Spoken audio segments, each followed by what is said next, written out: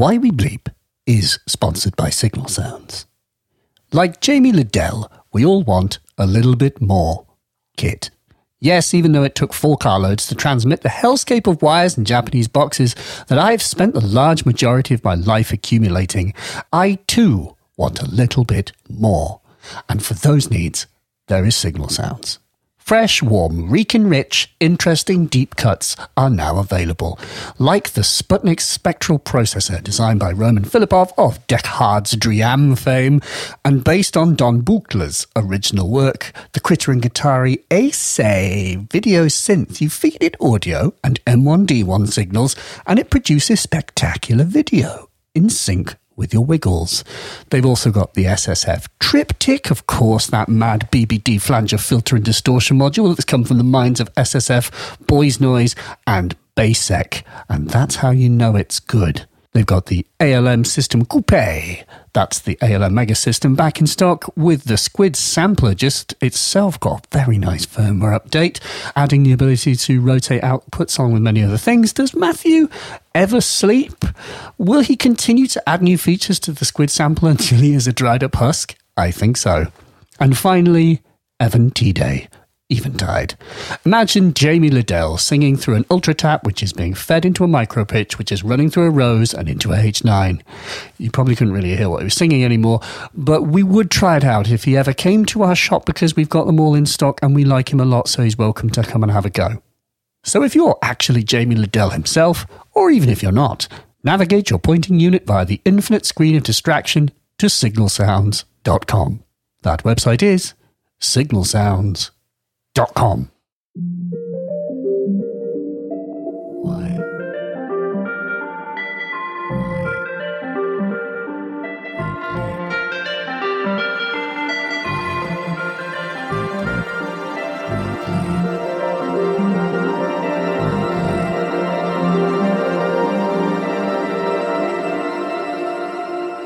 Hi. Fitchidian, as they say in Scotland, where I'm not. I'm in Leeds. Yes, I've moved house. I was in the middle of the countryside, in between homes, you might say, and now I'm in my home. I suppose you could call it a home. It's a bit more like a sort of hipster cafe because there's just lots of wooden boards and exposed brickwork everywhere, and there is really nice coffee and there's synthesizers, but it is a bit annoying, like a hipster cafe, because there's not a lot of space. Well, depends on the cafe, but in this one there isn't a lot of space. I'm a bit in between spaces. I don't have a dedicated studio, and so things are a bit tricky to make content, let me tell you that.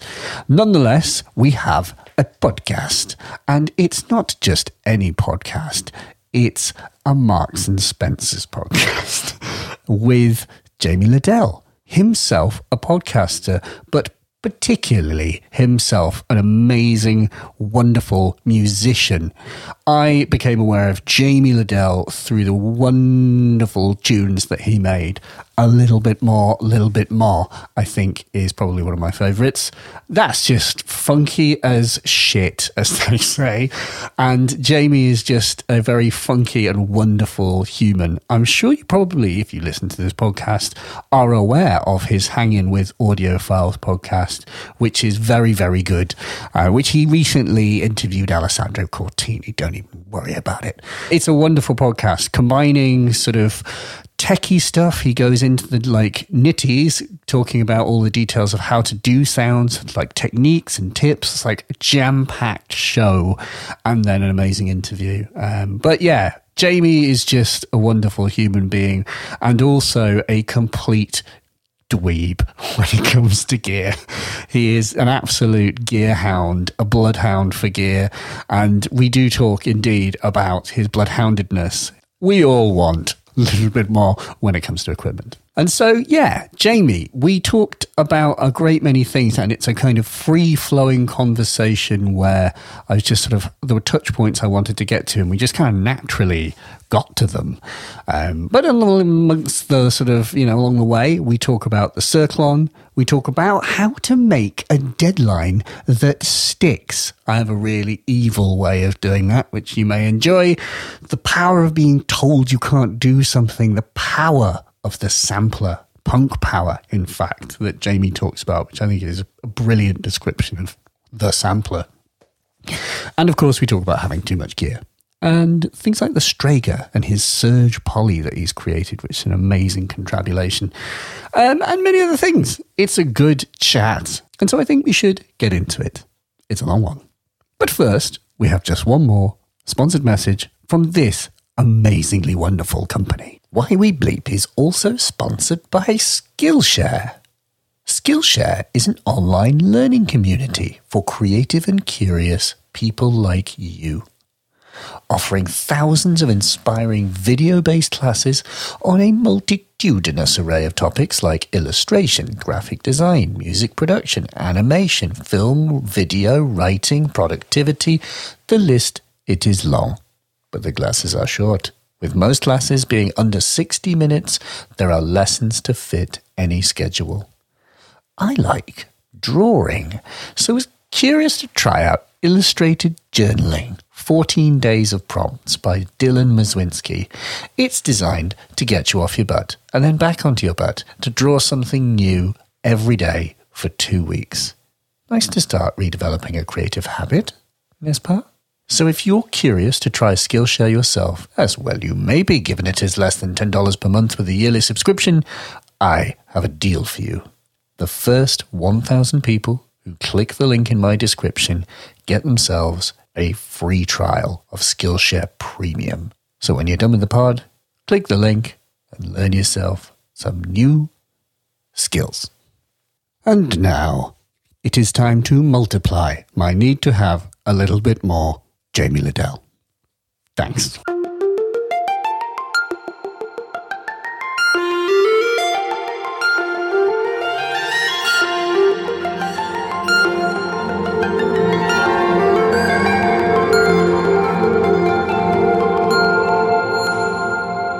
What was it? I was reading about the making of Kiss, and they were talking about how they were they flying? And he was writing it kind of in his mind as he went. And he's one of those people. I'm always suspicious that every other musician has this ability that they write songs ahead of time, and they sort of come to the studio like, right, I know what I want, and it's like this, get this ready, and we'll do.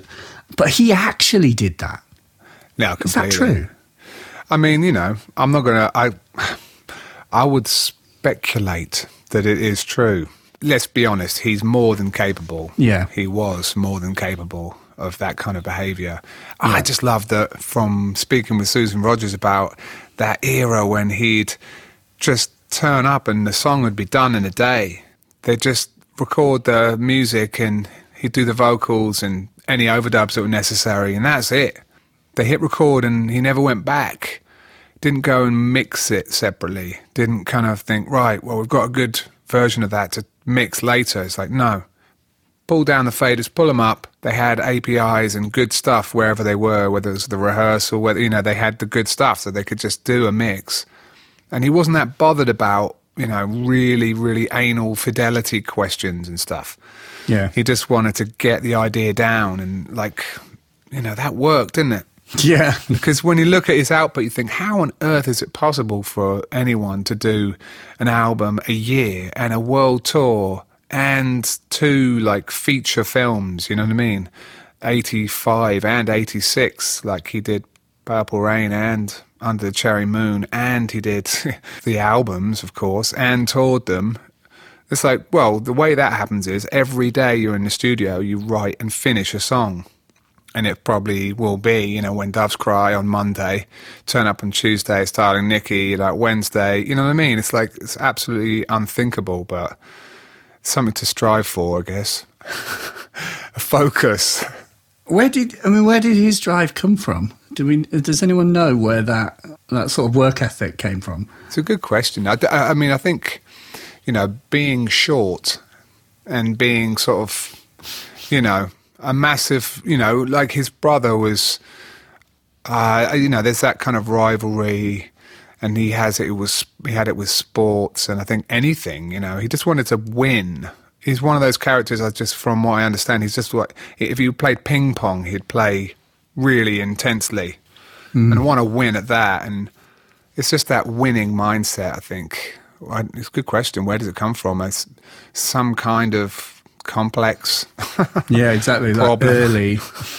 Yeah, he failed at something, or he had a hard parent, or maybe... It's funny to think of it as a failing, isn't it? Because it's sort of, how does winning end up being failing? Because he did so much great stuff, but definitely not without consequence. But anyway, yeah, man. It's good to see you, man. Sorry, yeah.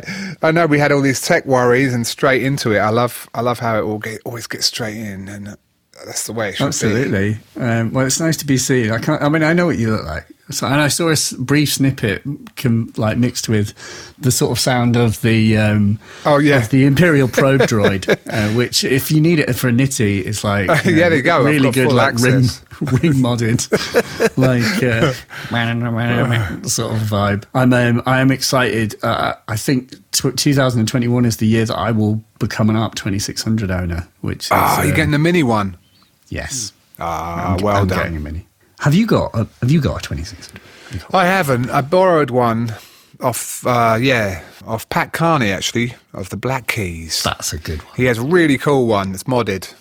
It's like got all the envelope speed mods, and it's a really good one. It's so good. I mean, what is the mod? Are they slow envelopes? I mean, they kind of thwap, don't they? Or is it... Yeah, even faster envelopes, yeah. Really? Yeah. An even zappier R2-D2 impression. Exactly, yeah. It's even zappy. No, they are amazing, the 2600s, aren't they? They're so... I was upset a little bit when I had it. Do you mean because you had to give it back? Yeah, I was just upset by how good it was. I was a little bit like, come on, this is ridiculous.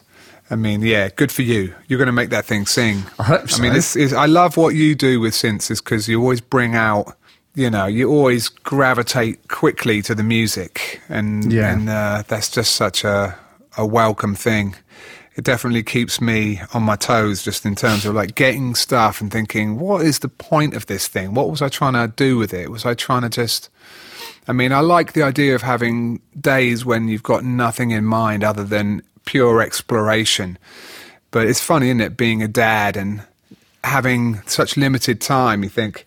Okay, I could explore the whole night. That's fair use of time, but at the same time, time is limited. Yeah, these 4 hours that's it. That's all I got, and I've got to make it work. Is that something that I'm not to ask too many questions of you, but I mean, how's that going?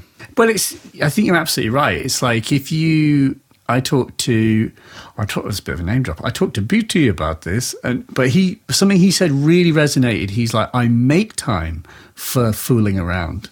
I have it where I make videos, and I'm like, well, there's nothing for me to make a video about because I haven't done any experimentation that should lead. I haven't discovered anything new, or do you know what I mean? And it's that.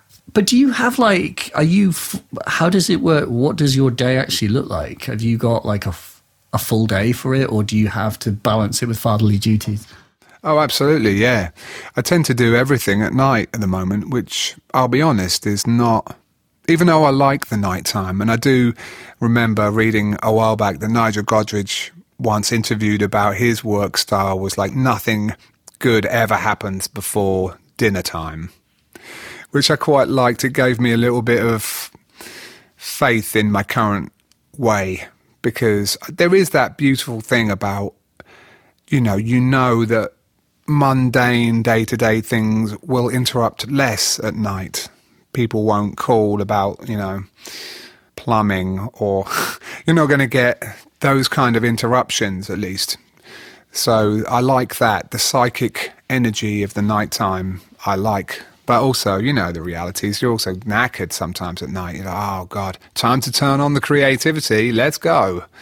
It's like, oops, the battery's down to like 20% and you're supposed to be carving out some amazing innovation. Sometimes it's just a bit like, it's one of the modern conditions, isn't it? It's like you just got to go a bit easier on yourself. If you've not got the juice, then don't force it, because it's just going to end up making you feel bad about yourself. Like, why aren't I delivering like, you know, I like I used to, or whatever. Like, you know, it's definitely a nighttime's only kind of affair for me right now. And you know, aside for this, you know, this is nice. I mean, yeah, if I can make plans to do stuff, then yeah, I will. But man, typically nights.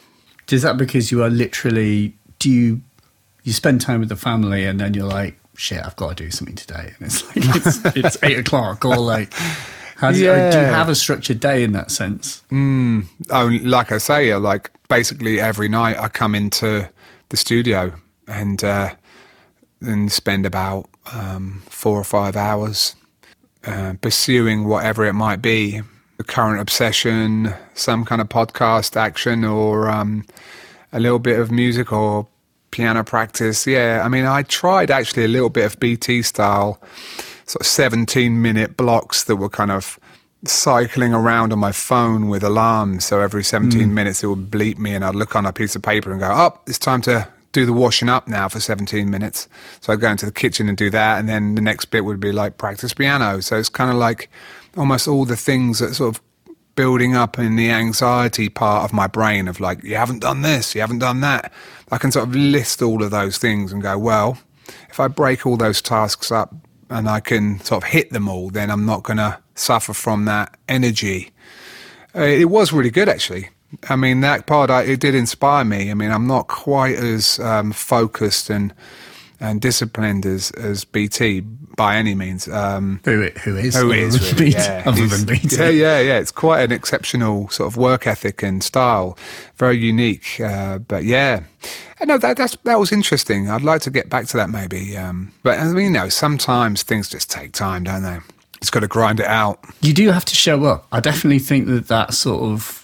I can't remember who said this, but it's like the whole, you know, like real creatives it's Stephen King. He's like, some people wait for inspiration, other people just get to work. And it's like, I definitely agree. If you make music with the electronic music equipment, I don't really think it's possible to have writer's block unless you're doing something very wrong, because you should just be able, like for me personally, making music is an experience of just gravitating to a piece of equipment and then just farting around, and that action of farting around sparks something, and you go, that's cool, and then you record it, and then you go, well, what goes with that, and then you've made a track. I like the idea of Stephen King's quote existing and then yours about farting around sort of appearing on the same page, because ultimately they're saying the same thing, and you know, it's basically like, yeah, wait for inspiration, or, you know, get your farts going.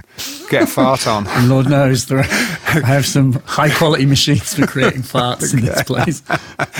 Oh, man. Absolutely. No, it is cool, isn't it? And I always think about this, where you come up to an instrument, you know, piano is a great example. You just come up and go, let's just, you know, play the most basic of chords. And then just like an idiot almost, you're like, it's amazing, listen. You know, it's the sort of like the naivety in that sort of childlike mind that it always feels like so rich, even though it's the same thing you've heard a million times. I mean, that's the thing that makes you a lifer in music, I think, is if you just love sound. I mean, it stands to reason, but not everyone feels that way, I don't think. Some people are in it for all kinds of reasons. For me, I'm just so fascinated with sound that it's like you, it's very easy for me.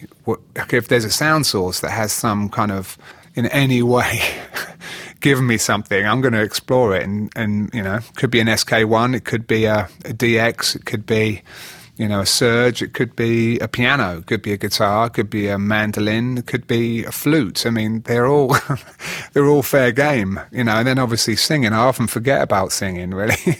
But I love doing it. Do you sing spontaneously, like, who's that pianist who... oh, yeah. Glenn Gould. Glenn Gould, you're like... Is that true that Glenn, like, would ruin takes because he would sort of hum to himself? Oh, man, I've heard, yeah. Sounded pretty terrible when he was doing that. But my neighbour is a great pianist. This guy Rob Berger, he's awesome. He's done so much stuff with Laurie Anderson and Lou Reed, all kinds of people. Amazing stories, actually. John Zorn, like, it's crazy. He just lives literally across the street. And yeah, he's the guy who's lending me the Orchestron. He has a little mini Chamberlin that I'm going to borrow off him as well. It's 37 keys. It's like portable. A portable Chamberlin that's not like a Mellotron where the loops start, they go round like the Orchestron. They're kind of on a loop, which is crazy. So anyway, he's got a different sort of sound world than me. I feel like I'm like really synthy and he's really organic guy. Yeah, he was telling me about Glenn Gould. That really horrible story about Glenn Gould searching his whole life for the ideal piano and finally finding it. Someone is insane, and we think we're crazy with sound. I mean, Glenn Gould, just was in love with his piano, and then when it was being transported to him, it fell off the back of a lorry, like literally, and it kind of hurt him for the rest of his life. I don't think he ever recovered. So he tried to find the replacement to that, or was that the piano? That was the one. It was almost as if it was like he found his true love, and then it died. It's just fucking awful to think about. I mean, does he not know about like contact libraries or something? Glenn, this felt piano. Give it a go. It'll sound like Nils Fromm. Yeah. Who? It's amazing. I like it. We've all got our obsessions, and I'm quite glad.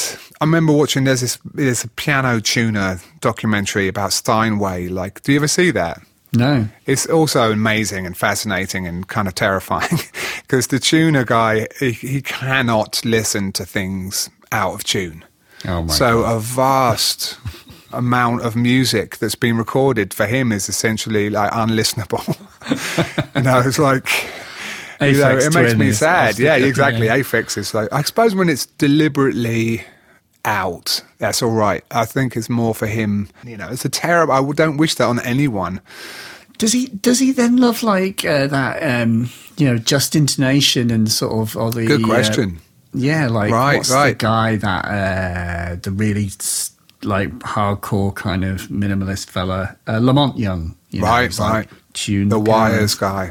Yeah, exactly. Yeah, it's interesting because my other neighbours are really fantastic percussionists and stuff. Ji Hei Jung, she's like a tremendous marimba player, and I've been really interested in like marimbas and other things. There's a just intonation. There's a just, I don't know how to say it, a justly tuned. Justly tempered, tuned. Yeah, a tempered marimba. It's a guy currently, making these things. It's awesome, that thing. It's like laid out in a crazy way, like it goes away from you and sort of, and it's not just in a line, it kind of goes back in three. It's like, it's longer in the other dimension. There's loads of keys, just like, it's quite intimidating. But this guy playing it is just really quite beautiful. I mean, something so magic about escaping the scale, isn't there? There's like, freedom. There's so much beauty in these notes. That Have you played around with micro-tuning and sort of other scales much? Not deliberately, really, yeah. I mean, the Prophet 5 is cool because it has a mode that you can... that mode on the Prophet 5, you can like boot it and then the top knobs actually change the tuning of each key. Like there's D relative to C and so on. Yeah, it's sort of got a tuning mode like that for experimentation. But it's great, isn't it? I mean, hearing that early Aphex, it was just, you're either drawn to that or you're not, I suppose. But yeah, I think the two of us, we're like, that is the business. I'm also not aware of which tunes of his are micro-tuned in that sense. So I don't know that a lot of what he does now is definitely is, but it's sort of, I feel like it's not been well taught, it's not well understood, there's not a lot of content, quote unquote. I mean, there probably is, I've just not looked out for it, but it's like, everyone's like, oh, you get Scala. And it's like, right. What do you do once you have Scala? How do I make Scala make? Do you know what I mean? I don't really get the process. There's this Moog, I've got the Model D reissue, the Moogie one, and it's got that boot mode where you can boot in other scales. You can is it? do 17 Yes. notes per octave. I think there's one that's 34 or something. That's just greedy. It is. It's really nuts. But that is good. That's a really handy thing because you can still sort of MIDI it and write stuff on it, and you can get close enough to the note that you're, used to, as it were, and sort of just deviate a little bit. I mean, pitch bend is giving us access to all of that, isn't it? I mean, those pitch wheels that don't return, like the Model D and stuff. If you Yes, sort of that's accidentally true. forget it, but I mean, I suppose, relatively speaking, they're still in tune with each other.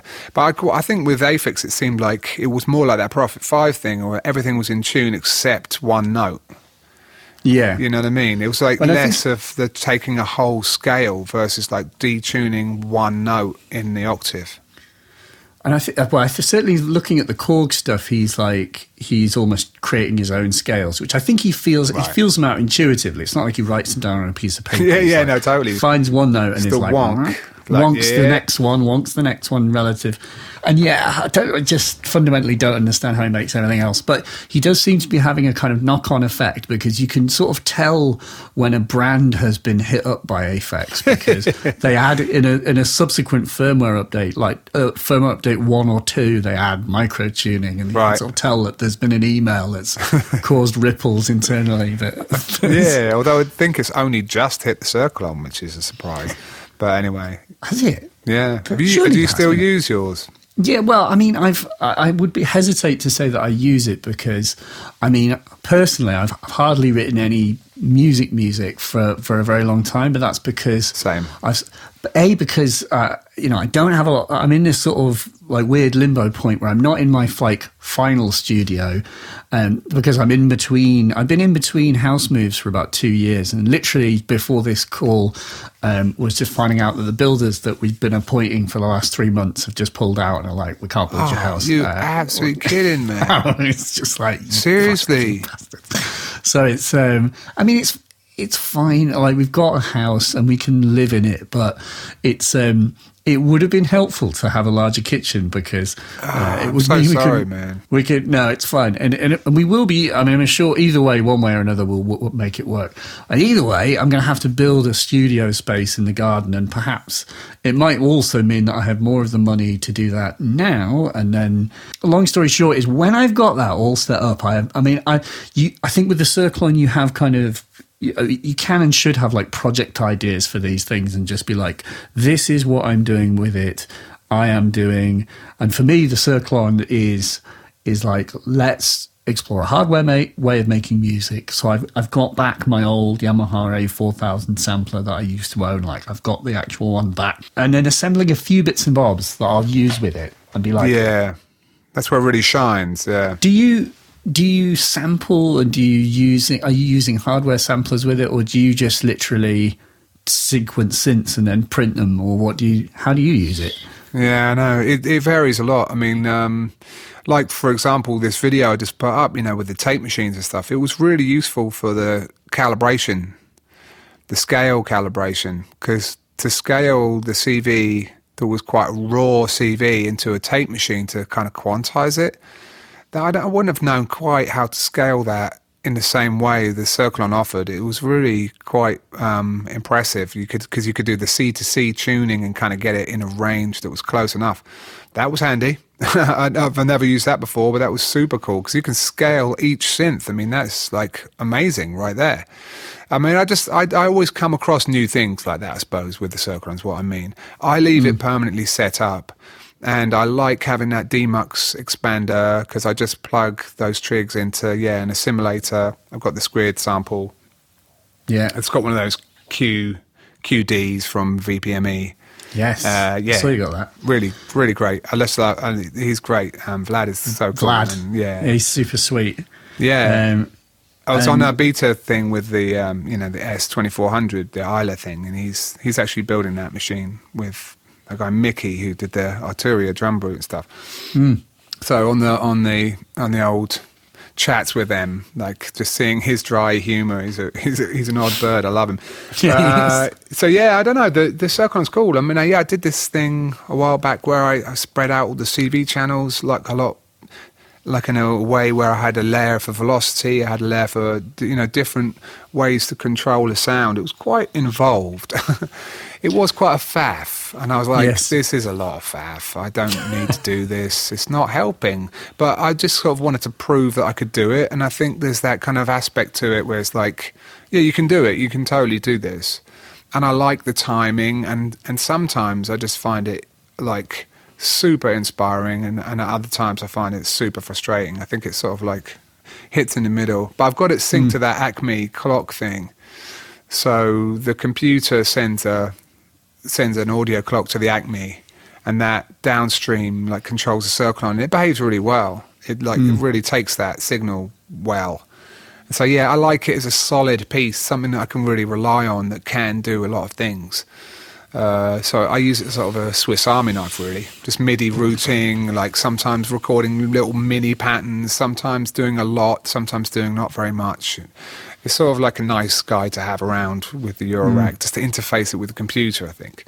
That's sort of how I think of it. It's sort of an extension of programming from the computer. But It is a faff, though. it is quite a faff. It's quite a faff. I mean, it's because it's like walking into a sort of...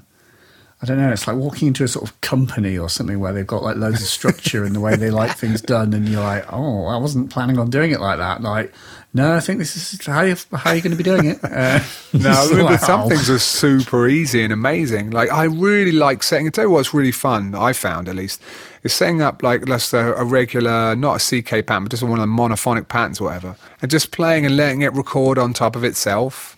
And just sort of like just replacing notes as you go, but just playing live. And I just love that note stealing thing that was happening when I was playing with a polysynth or like I just loved that. I just thought that was so fun. And I don't know why, but it's not the kind of thing you can do quite the same with Ableton.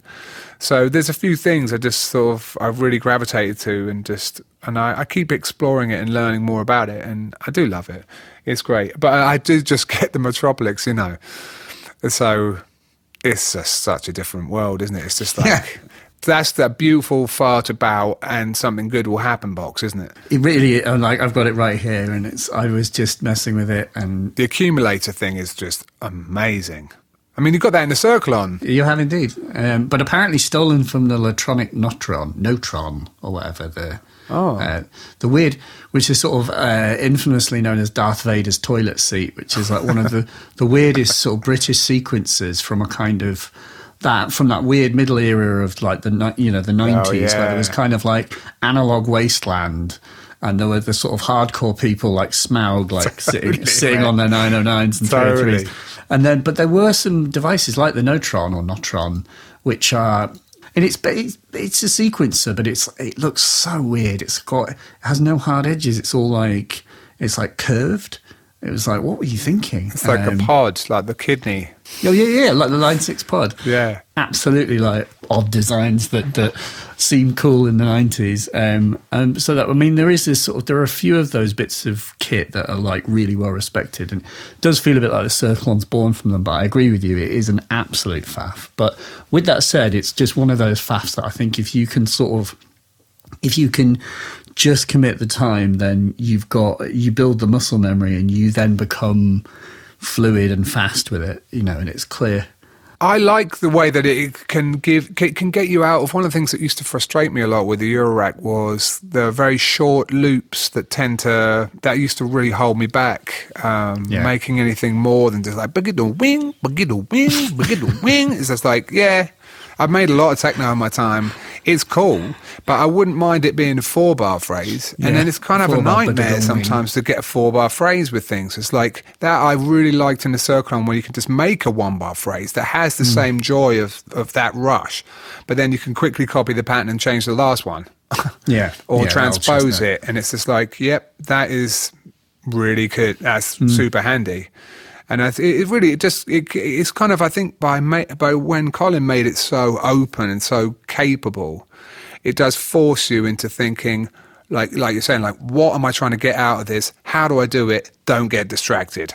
Yeah. Do the thing, make it do the thing, and use other boxes for farting about more than that. Or if you're going to fight about, do it like this and see if that works. But I think if you approach it with quite discipline and kind of go, I want a 4-bar phrase and I kind of wanted to do this and do this. How am I going to achieve that? I got really into trying to make Raymond Scott stuff and just make simple phrases that would transpose, and it's great for that. yeah. We're back to yeah, exactly. Or like, but that's quite a long phrase. You know what I'm saying? It's like, okay. And then it's sort of like thinking of music as like interwoven patterns. I mean, the Circlone is tremendous at that. It's very, very good at it. I think you have to just, not expect it to be something it's not. I mean, obviously, it's that reason. You have to come to it. Is the problem, Yeah. like, and that, and in a time-starved world, where musicians are sort of haven't got a lot of time and kind of want things just to be easy. Like, I thought I would just get this and become Aphex Twin. It's like, what do you mean I have to learn it? Like, it's just like, and it is deep, and it comes with, for those who don't know, for those of you who don't want, it comes with a booklet that looks like it should accompany a sort of oscilloscope from the sort of and it's like a ring binder that explains how to do it. And then the ring binder is out of date, by the way, because the firmware, and only via clandestine means partially do you understand that you have to go on sort of forums and give them a password, and then you get the latest firmware that's got all of these updates that Colin has been doing anyway. It's like sort of it's a club. It is a bit of a club, isn't it? And there's a lot to be said for just like, it's that sense of belonging, but with that said, it's just sort of, I was very grateful for this chap Split Radix, who has put up, who is that? I see him coming around. So that chap is a guy called Stephen Henley, who is in Dublin, and basically he's a musician, and he has a phenomenal collection of music equipment. He has a good job, and he's invested it wisely in manifesting his studio. But basically, he's a Circlone fanatic, and he's used it for probably more than 10 years. And that's right. He's been doing videos recently. Good ones. Really good videos. If you go back to the first ones, you'll see that he says, like, that Myler Melodies said, please put up a video. That's my impression of him. Sounding about Terry Wogan. Acceptable.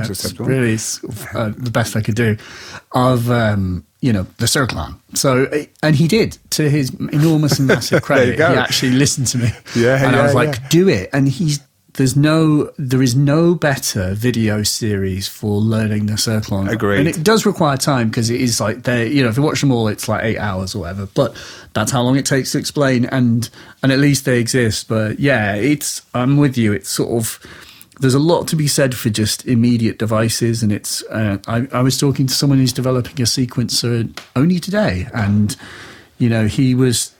One of the strengths of his sequencer is that it goes beyond the sort of immediate. And in his defense, he's designing something to be very immediate and yet allow for arrangement style things. But I did reflect to myself, I was like, as musicians, we accept this vast limitations all in the sake of immediacy. Like, so it's that sort of idea that immediacy is what is valuable. And so, I don't really know where I'm going with that. But it's the idea that we willingly want dumb tools to get quick results, and we'll just work with dumb tools and be happier than complex ones. I suppose the alternative, and I suppose it's coming, is all these literally so-called intelligent tools. The Magenta projects of the world, who and those AI kind of music helpers almost. But then I always remember, like, for a while there was a family living across the way. Their kid was really excited, saying, I make music too. Because I was talking about being a musician. He's like, yeah, come and check it out. So I went to check him out, and he was using, GarageBand and just pulling in loops. And it's these big old loops. And I was just like, the thing is, it's like building Lego with like massive bricks. It's like, you've got a thing, but you only used 4 bricks. It's basically not really doing the thing. I'm sorry. It might be convenient and quick, but you're not really making music. Did you sort of stand over him like, Jamie Liddell's like, no, this isn't me. This is terrible. I've slaved for years. Yeah. Kids weeping openly. Yeah, I need to see some pain. But that's it. I think our obsession with convenience is actually arguably a bad thing. You know what I mean? I think we might need to work for it to get new stuff. So bring it on. Isn't it hard enough? Like, even and the challenge of knowing what's good is surely that's the hardest challenge of all. Yeah, I mean, and that is kind of, there's that beauty of, I think when I started out my career, like my first record, my early vinyl releases are about 95 with Subhead, and that was two other guys, Phil Wells and Jason Leach. And it really taught me a lot because I had all the skills, quote unquote, of making music because I'd learned in my bedroom since I was 16 how to use Cubase and an S950 and a MIDI Verb 3 in my early setup, whatever. I could make tracks. And so when it came time to make tracks, as it were, with these others, I could do the kind of the technical thing of I know how to do that, we'll do this, and now that gives me an idea to do this, and all of a sudden I was in a studio that had a 909 and loads more gear than I ever had, and a decent desk, and I was really growing into this new setup. But it was also their taste of saying no, but that's just not cool, you shouldn't be so busy, let's make it like this, and that taste making and that guidance and that simplicity and that taste, like you're saying, it was critical. It changed everything. It just made me make music that was way more, I don't know, satisfying and actually landed and actually was finished. And I needed them. I needed them to sort of teach me what I knew almost and to sort of bring it into focus. And that kind of, I don't know, I feel like that's really important. Sometimes you may know how to do things, but it's a question of almost is it good though? It's always that constant thing of you're doing a lot of things, but what kind of what's the thing? Where are you going with this, and what are you trying to sound like, and do you like it? It's sometimes the simple questions you forget to ask. You're just I'm doing my thing, I'm doing this thing. It's do I like it? But anyway, I think sometimes when you're making music that feels comfortable, you get that initial thing of I'm doing a thing that sounds really good, and when you get into certain other styles, you're more liable to say, I don't know. When I was making Super Collider stuff with Christian Vogel, oftentimes we'd finish a track and both look at each other and go, I don't know, is it good? I mean, do we like it even? Didn't actually have an answer to that. And it was weird, and I think ultimately that was a good sign because we were kind of pushing ourselves way out of our comfort zone. But there is that other danger of just always sticking to the thing you do. And you get the kind of rush of I'm doing the thing I do. But, that might, it might not be the greatest way to find new shit, Well, you stagnate, don't you? Yeah. I mean, are you conscious of that? When you make it, what is your process for making an album as well? Do you say, I've done this before, so I won't do that again? No. Because I don't do that. Yeah. I haven't made an album since 2016.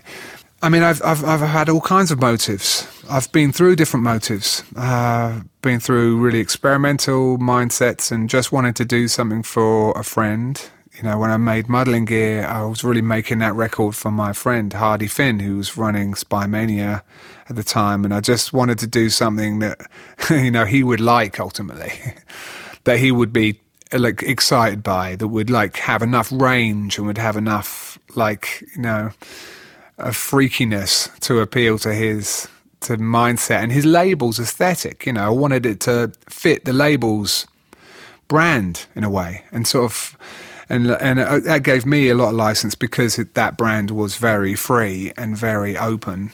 It made my mind expand, and that I liked that, So that suited me then. And when I made, Multiply, it was definitely more of a focus towards songs because I actually truly had become a bit sick of being so out, you know, and everything was so noisy and everything was so fast and so edited, and it was really like that time of faster. It was like a bit of a boys' club space race of everything electronically becoming, you know what I mean, notes per second almost, drill and bass, and just like I wanted songs. I realised that I was missing that, and I truly love that. So I kind of went back to that. So yeah, I suppose, you know, not to give too rambling an answer to this question, but it's really just about like asking what I'm into right now, like what I'm missing almost, like what am I missing? Like I'm missing sort of singing, I suppose, but I don't want to just do it the way I've done it before. I kind of want to, not just for the sake of doing something different, I truly don't want to sing like that anymore. I kind of feel like there's another way that I've not explored, that I've kind of held back, and maybe I just wasn't ready for before. I don't know, there's a lot of levels to it. But at the same time, I just haven't made that much music recently, which is a bit weird. I've been making a lot of sound. But, I don't think that's inherently a bad thing. Like, I don't know if you're like me, where I haven't really made a lot of music. I made bits. I mean, there's things that I've messed with, and I've been playing with tools, things like Endless and stuff, where you can't help but make music. Yeah, right. So in a sense, I have been, you know, but I haven't been finishing tracks, and I don't have a folder. But I think it all contributes. I mean, that sounds like an excuse, though, the kind of person who doesn't finish tunes, but I know I have it in me, and I know that I'm still capable of it. And there's also that argument that the time that you're not writing music, you might just be living your life, and the life lived will help inform the music. That's crucial, absolutely crucial. Yeah. And I mean, that is a great truth. I think, you know, it's almost like when you're young, you can kind of get away with like really spending all that time in the studio. And as you get a bit older, you do need to balance it out because you run out of stuff to write songs about. Yeah, no, totally. I mean, it's a bit dull, just talking about, I mean, it really does come back down to, and maybe this is what gets a bit more daunting, for me at least, comes down to the thing that differentiates. I've done a lot of co-writing. That's been a relatively new thing for me over the last few years. I've had my hand in some pretty big pop productions, for example, like, you know, not that that's really where my heart is, but I just was kind of curious what that experience would be like, because I'm pretty capable of doing the vocal thing, like in terms of leading a song, writing the melodies, and I'm pretty good at that. I feel confident in that, at least. I've never been particularly great with the lyrics. Like, I can do it if I'm in the right frame of mind. But I think that's the thing that kind of gives me the most pause these days, is like what I would like to really add lyrically to the world, what I'm trying to say. And I think that's what's differentiated, for me, the great artists I've worked with, or maybe the ones that just faded away, is that they never really had anything to say. They liked to be in music for some reasons, but you'd think of someone like Bowie or whatever. He evolved and was a great example of natural evolution from passion and a lot of factors, but he always had something to say. You know what I mean? Like that's the true artistry that I think kind of holds the example for me all the time. It's like, what would Bowie do or whatever, you know? But so you're in for Bowie, it, wouldn't he? He wouldn't. It didn't just magically appear. Like he isn't showing you all his mistakes and all of his sort of absolutely in between. It's like, you know, we were talking about Prince, and it's like, for all of you know all of the tunes that are finished, are there not the mistakes? Are there not tunes where he's like, nah, it's shit? Oh, there's loads. I mean, the vault isn't full of gems, let's be honest. Exactly. Otherwise, they wouldn't be in the vault. Yeah. I mean, I like this story about Bowie, like getting started on a new record. For him, for example, I have heard, and I might be getting this wrong, but I think this is basically the gist of it, that he would, the metaphor of walking into the water till it's up to your neck, you know what I mean? And then just thinking, all right, I'm out of my depth, literally. Like, now's a good time to start.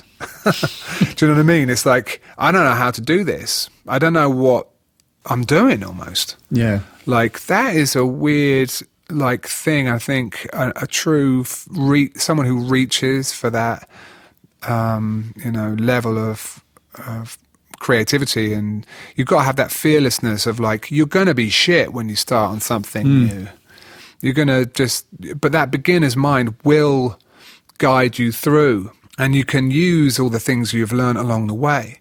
But I think you have to put yourself in uncomfortable situations if you're going to grow. I mean, it's just one of those things, isn't it? Unquestionably. I mean, I'm literally right now going through a sort of job change, and I'm kind of, I've been working the same job for like more than 10 years, and I'm like, wow. And I'm like, oh shit, like I knew what I was doing, and it's that old chestnut of, it was very comfortable. It was like a dressing gown. Yes, exactly. And it's like, but I know I can't grow if I don't, do something different. It's absolutely true. And the tricky thing with music is that often when you don't have someone needling, if you're a solo artist, you don't have a producer, do you? Or there's not a life coach. It's not like there's not someone going to come and say, hey, Jamie, you need to mix this up. Like, yeah, but you know what? I would say, like, I think that can and has for me, I am, unfortunately, one of those people that kind of does need to be under the gun a little bit. Well, I think we all do. Yeah, and when I'm left to my own devices, it is Noodle City, So it's like, if someone says, hand it in on Tuesday or else, I'm like, oh, I've got it finished. I did it all last night. I mean, jeez. Yeah. I haven't made an album for 5 years, but somehow I managed to knock this one out, fully mixed in an evening. So it's like, it is amazing what... Yeah, the demands of and the expectations of other people, especially people you respect. I mean, I've worked a little bit with Matthew Herbert, and he had that technique of booking a mastering session and sort of paying for it. Like, going, look, I've got to have it done by this date. I've already booked the session. That's amazing. Yeah, just sort of things like that. Just sort of doing things like that to sort of force the process. Even if you haven't got literally a person saying... like a record label, I suppose, classically, just going, hey, we need the product or whatever. I mean, that can be a good thing. People are in this day and age are like, why do you need a record label? Sometimes it's just that. Structure. That could actually be worth a lot. I think, to be honest, I'd benefit from that. Having a label right now, I would probably finish a record if they were like breathing down my neck about it. It's horrible, but you've got to know yourself, haven't you? You've got to just know that's the way I am, I'm exactly the same. Yeah. In fact, so much so that I recently, I was doing I do these ads for Skillshare, which is the sort of, Skillshare is a learning platform. I genuinely watched the videos on Skillshare, and I watched this. This isn't an ad right now because I'm not, I'm doing mid-rolls now, but I just sneak them in organically. No, this is not an ad for Skillshare. Although it does involve something I did watch on Skillshare, which probably in a meta way is making this the ultimate ad. It is. This is the ad they want. Oh, God, they're in my head, James. Sorry. They're making me sell even when I'm trying not to. In this thing, there was basically this productivity guy, and he was like, blah, blah, blah. It's like, thing about productivity. But there was one thing he mentioned where there was like... Summary is amazing. Blah, blah, blah, productivity. Yeah. But within it, he mentioned this thing called Beeminder. And I was like, and he's like, I use Beeminder and blah, blah, blah, blah, blah. And I was like, what's Beeminder? And I Googled it. And I was like, Beeminder. And I was like, holy fuck. So with friends of mine, I conceived something once where I was like, I want to finish a project and I'm going to finish this. And the way that I'm going to do it is I am going to make a £500 bet with you that if I don't finish on this day, I will pay you £500. I won't give it to charity. I won't do anything positive with it. I won't feel good about it in any way. I'll feel bad because I've given it to you and you don't deserve it. And I made that bet and I kept it because the last thing you want to do, and when you've shaken on it, you're like, it's a deal. The last thing you want to do is renege. And so, you can't get out of it. And basically, Beeminder is that. It's like it's a website where you put in your credit card details, you put in an agreed sort of thing. You say, I am going to deliver X value by X date. And so you could say to Beeminder, I'm going to, master a project by this date. Or you could say, I'm going to get up at 6 o'clock in the morning.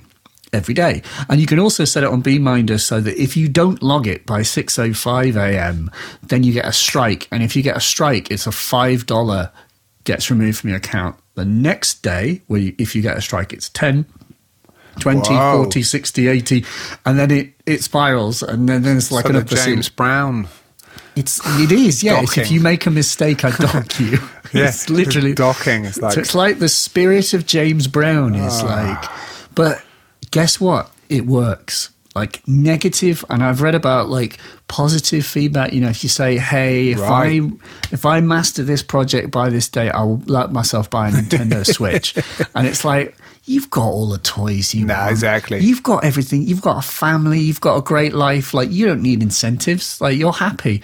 What you need are negatives. That is hilarious. You need a poke. Yeah, no, that So- totally makes sense. And have you actually followed through this? Yes, I have. You have really? Yeah, I have. What are the things? I mean, is So it like...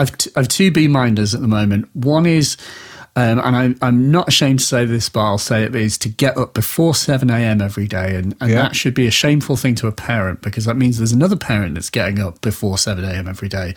But I've been really bad with it. And it's because I've crept just like you, I've stayed up late to do my music.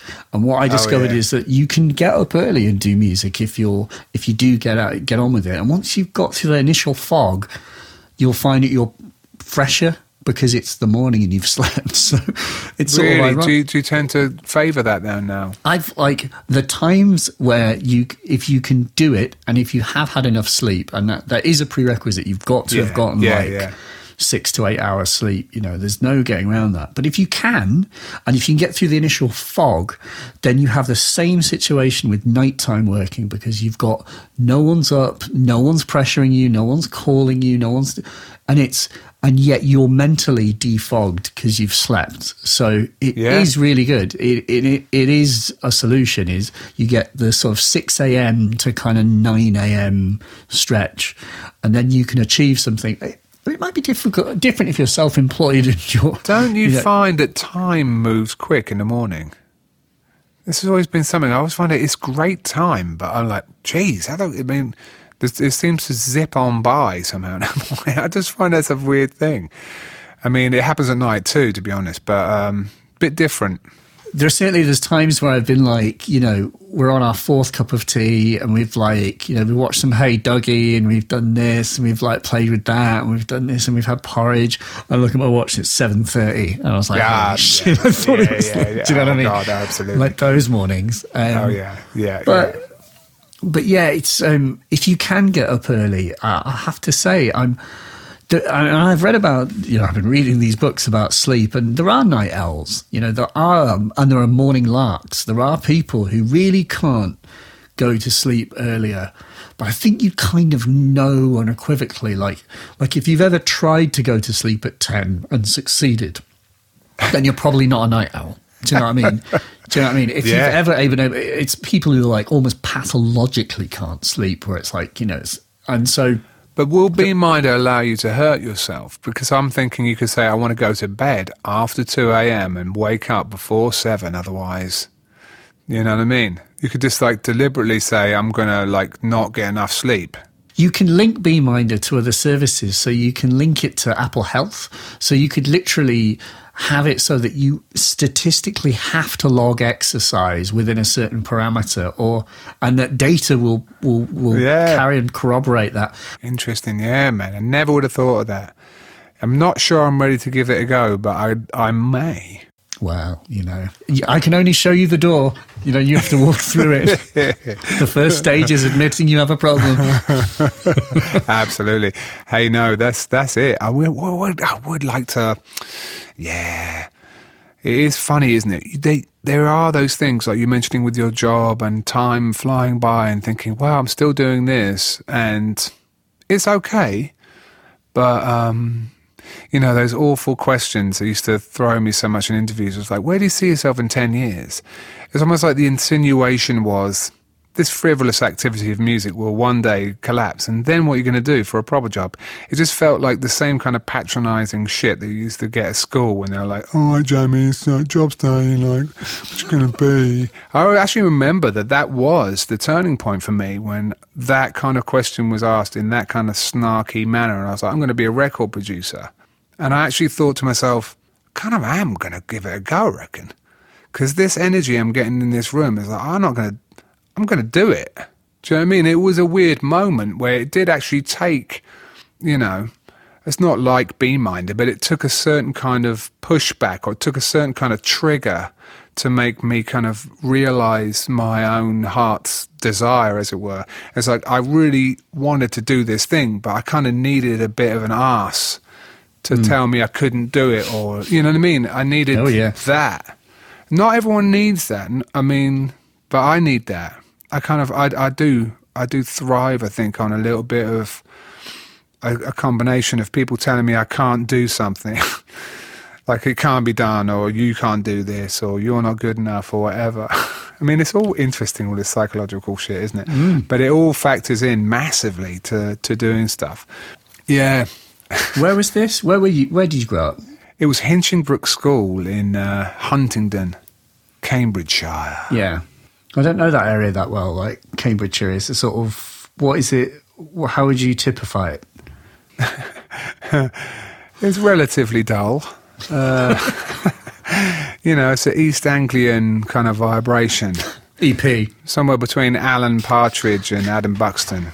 Oh, well, I mean, that's a... Yeah, actually, those are the highlights. There's some East Anglian highlights by all means. And you know, in looking back at it now from my current vantage point, it was kind of like a safe, secure environment to bring up a kid, and we were close to London. We were an hour away. It was easy to get to London. London was amazing, but I think it probably would have blown my mind. I have a village mindset. I grew up in a tiny hamlet, you know, of a few hundred people, to be honest. So I'm still there, I think, in a lot of ways. I make every place into a village. So I did that in Berlin. I did that in New York. I've done that in Nashville. It's easy to do that here because it's kind of like that here. But yeah, I mean, it definitely... they're kind of that flat-ish world. You know, I loved going to Scotland when my granddad lived, and just sort of mountains were just mind-blowing to me. Just the contrast of a hilly world was just like, this is utter magic. I think that's what it did to me a little bit. It was quite, relatively speaking, quite flat. But, you know. Did your folks... Did they buy you the gear? Like you had a 950 and something else? Like, yeah, my grandma left me, I don't know, there's like an inheritance of like £2,000. That's what I had when I was like 15. And it was like, you know, you can spend it whatever you want. And I was like, wow, I've never had money like this before. And I got it all from Sweetwater in America because the exchange rate was so favourable. Was it? That it was like 2 to 1 or whatever, so I could get really a lot. I can, so yeah, I bought that. I bought an S950. I had an Atari ST, which I got off my granddad because he wasn't using it, and I badgered him like crazy. Amazing. I think that was the story with that. That's a Commodore 64 actually. I don't know how the ST came to me, and maybe my uncle. But yeah, it was a lot of like. I chose wisely. Like I spent a long time making that initial gear purchase. You know, I had a 58, had a little Tascam 4-track, had the Alesis MIDI Verb, the S950 and a Korg M1. I mean, that's a lot of gear for $2,000, man. That is a lot of gear. That's a lot of gear. If you don't mind me asking, what year was this? So, yeah, I was 16, so yeah, it's about 1988, 1989. I mean, a glorious time, but you were buying the new kit at that point. Yeah. You were like, I was buying a new gear, yeah. What's that, you know... I don't breezing past the 101s, the 202s, 303s, like 909s. I would have loved an analog thing though. It would have changed me a lot if I'd had an analog synth early, to be honest. Hindsight is 2020. Dude, it would have just been, yeah, it was a bit crappy in a way, that kind of, I mean, the S950 was the saving grace. Like that taught me that I wanted to make music. It's so interesting because I remember when I first got it, I was like, what do you do with this thing? It's that, I knew that you could, so I didn't really, the appeal of an instrument that made sound straight away was way greater. Like I didn't know how to build sounds with a sampler when I first got it at like 15, 16, and obviously pre-YouTube and everything. So it was hard to know how to get the most out of it. And getting a sound in from the external world really often just meant, CDs or something like that. So yeah, when I first started to get actual sounds that were really juicy, it was like probably, it just took a while. But then I started to just love samplers, and it was just all about samplers. And it still is, basically, for me. Yeah. I just love samplers so much. There's no greater studio tool, I think. Is that not the sort of... Yeah. I was listening to Art of Noise earlier and just kind of remarking, it was like, on the Wikipedia page, it was like, the Art of Noise was conceived in the wake of the invention of the Fairlight sampler. And it's like, oh yeah, like you can't have the Art of Noise unless you have the Fairlight. And it's like, how interesting that a device is so directly responsible for the possibility of a band, Yeah, no, of course. Not of course, but yeah. It is a limitless tool in that anything you hear can be manipulated and play back. That's just tremendous. Having this reel-to-reel and everything, of course, that was sort of like the dream of Musique Concrète in a way, wasn't it? It was just like a very cumbersome tool. The sampler was the ultimate concrete device, and, I will forever be a concretin. So I'm comfortable. Oh, that's good. I'm comfortable in that land. No, I can't take credit for that. That was my old pal, Pablo Fiasco, who came up with that. We had a little crew called the Concretins, and it was a happy zone. But yeah, man, that's it. I think just control, the fascination of tone, composition, like all of it just kind of, it comes together with a sampler, doesn't it? You can just, it's a freeing device, and it's a very nice sort of punk device, because it's kind of like you can sample anything. Nothing is sacred. If you can put it on this thing, it's yours to play with. It's like, really? Yeah, anything. It's like, I love that. I'd like that kind of, it took away, in a way, a lot of snobbery of like, yeah, but you haven't got a no. It's like, yeah, but I got a sampler. Yeah. It's like, oh, that's true. And it kind of, obviously the S950 imparted its own colour, which I didn't know at the time, but yeah. I know, and that was the gateway drug, really, and it's still to this day. I am sort of looking for the next sampler. I think I've not found it yet. I have a lot of them, but I still haven't found my dream sampler. Hopefully one day Dave Rossman will put like a little bit of a next level touch on the assimilator, and I like the assimilator, but it's a pain. The screen is too small, man. You want the bang, but with no pain. Yeah, ultimately Ableton is the best sampler, isn't it? It's like watching Ned Rush use the Ableton sampling, like, oh, this is it. This is where it was all heading.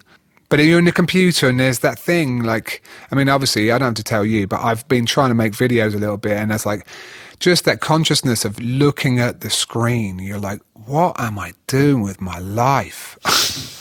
This screen. Like, it's like, this is obscene.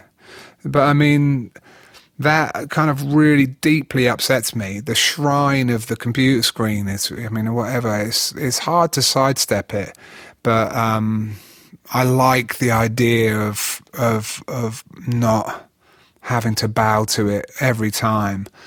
And I was so free, I feel like, when I did make music on those samplers and they had their limitations or whatever. It was cool. The problem with Ableton, of course, is there are no limits. And I think, in a way, you want quite hard limits in your sampler. S9, SP1200 or whatever, MPC 60, like, you want limited space in a way. It sort of changes it when the space isn't a limit, because then you just all of a sudden, it's back to this kind of impossible thing of like, everything's possible, and like, what are you going to do when everything's possible question, you know what I mean? Yeah, if you can only fit, like, if you only got 2 megs of sample, like 750 kilobytes. Yeah, you can just fill relax. it up and just go, I haven't got any more, and make it. I listened back to tracks. I did a track called Freely Freaking, or like a EP called Freely Freaking in 1996 on Mosquito Records. That was made I had no way to record to the computer aside from bounce the entire thing down to DAT. I had no digital audio workstation, whatever. It was just MIDI. And there's all these sections coming in off the 950 where I resampled the track and it's all vibratoed out and it's playing on top of itself and it's phasing and it's like, geez, it was all happening in the S950. There's so much out of it.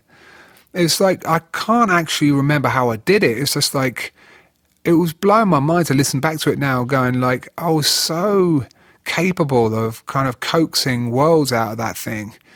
It didn't feel like it had an edge to me then, you know, and I think it is interesting, that idea of edges and stuff. I mean, we hear it, people hark on about it all the time, you know, you need limits to be creative and la la la, and it's hard sometimes. You go, yeah. I almost sometimes go, yeah, whatever. And because how are you going to enforce that on yourself? And you need a sort of a Beeminder thing. You should have Beeminder like hooked up to like some kind of Internet of Things. If you click on the computer, then it's $5. It's sort of like, if we're going to train ourselves like animals, it's sort of like a little bit like, you know, BT sort of seems to be involved with that kind of thing, and ultimately, right? It's like, how are you going to be the person you want to be? You've got to be disciplined, man. Like Sun Ra's favourite word was discipline, which is a weird idea for a free jazzer, but, you know, he knew that there's the only way you're going to really get the stuff done and not just piss about is you've got to be disciplined. So it's like, how on earth, when you've got, I mean, I think this Eurorack journey has definitely been an exercise in like the combination of my gear lustery and, you know, which is kind of an ugly thing. I had a chat with my wife about it the other day. She's like, you just really love gear. And I was like, I took a real offense at it at the time. She's like, but it's just true. Cuts I was the like, deepest because it's true. You know that. Oh, I know. I do really like it. And I like a really well-crafted microphone. I like the lights and the stupid shit. I'm such a bloke, and it's like the things, and it's like, you know, it's sad. There's a lot of it that's just like, I'm a sad collector, and you can get into that, just dusting off your polysynths, and it's just like, have you taken them out for a spin recently? No, but I mean, am I going to sell them? Am I going to suddenly become a minimalist now? Like Junkie XL or whatever. Did you see that guy? Oh yeah, he sold it all. Sold off. He just reverbed his studio. He put it all into the reverb plugin and then just got rid of it. But he's got this like focused selection of like PBG, but then the irony is that all of the real gearheads are like, what did he keep? What did he keep? Must get what he kept. Must so get what funny. Yeah. Define irony. What did he keep, actually? Do you know? Well, he kept the PPG, I think. And, right. About time I got one of those. But it's... I know. It's sad. I want to not be sad, you know, by that kind of discussion. But I have a good friend, Vicente, like I speak to fairly often, and he's Chilean, and I don't know whether that factors in, but I think it is the sort of, I am naturally prone to feeling guilty. Like if I have too much stuff, guilty. If I don't do enough with the stuff I've got, guilty. Like it gets to guilt very quick, and it's like, what's with the guilt, man? Guilt. It's like, it's bloody boring, all this guilt, you know. How about you just have the stuff? Yeah, about he's you. Saying that. Yeah, he's saying that. You're a guilty man. Yeah, stop the guilty talk, because it's pretty tiresome, and you know where it comes from, and it's not a good place. You know, I'm talking about the origins of that guilty mindset. You know, it's a shitty place to be. I mean, you know, it's there are other ways to just sort of not worry so much, even if you're not using everything you've got. But I mean, I think Junkie XL's thing, I can resonate with that. It's like you walk into a room with all your stuff, and it can just be overwhelming. You're just like, oh, geez. Well, that's multiple rooms, isn't it? I mean, it's like when you've got more than one room, I think that's like, I mean, I think it's just if you can, like Aphex Twin. Yeah, it all comes back to Rick James. What he does is he uses it in bits. He selects it like a library. So for him, it's like, I've got everything ever made. I have the finest taste in all, you know, the finest synths available to humanity. But he doesn't use them all at once. He picks up his laptop and he like walks over to his little cluster and he slaps his laptop down and his Sound Devices recorder, and he plugs it into the Midas, and then he just makes tunes on that particular rig.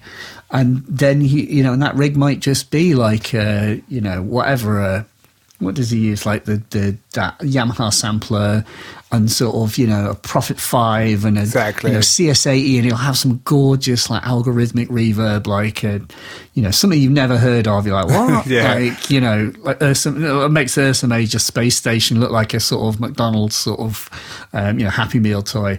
Never. Yeah, don't talk about the Ursa like that. That's my dream. I love the Ursa. That's a joke. But there you go. You tapping into my gear lustry. The Ursa. I'm actually getting my Publison back. Like I've had that in repair since June of last year. Well, scary. Digital stuff is scary because it's just it's going to break. There's only one guy that can way. fix it. Jonathan Prager over in France. I had to mail it to France. And then getting it back has been a palaver. Like, then, it's heady. I mean, the AMS is like this, the time modulator, like the prime time, my favourite boxes, but they are, there's a clock is ticking on them. Like, it's a horrible thought. But the clock is ticking on all of us, I mean, Yeah, that's true. And I'm more... Yeah, I suppose I could take the Junkie XL thing. I could have sold the Publison right now because it was worth so much money right now. Like Soundgas, it was all happening. But I was like, but then I'll use the reverb on it and I'll really use it because it's such a weird, twangy, metallic piece of turd, but it's so cool.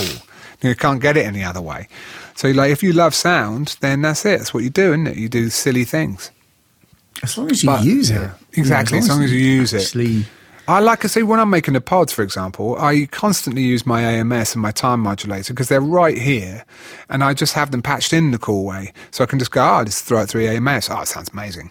Like throw this vocal through. And I'd so much rather do that than do plugins. I'm actually just as quick with them the way they're configured. So it's really about that, isn't it? And they get used all the time.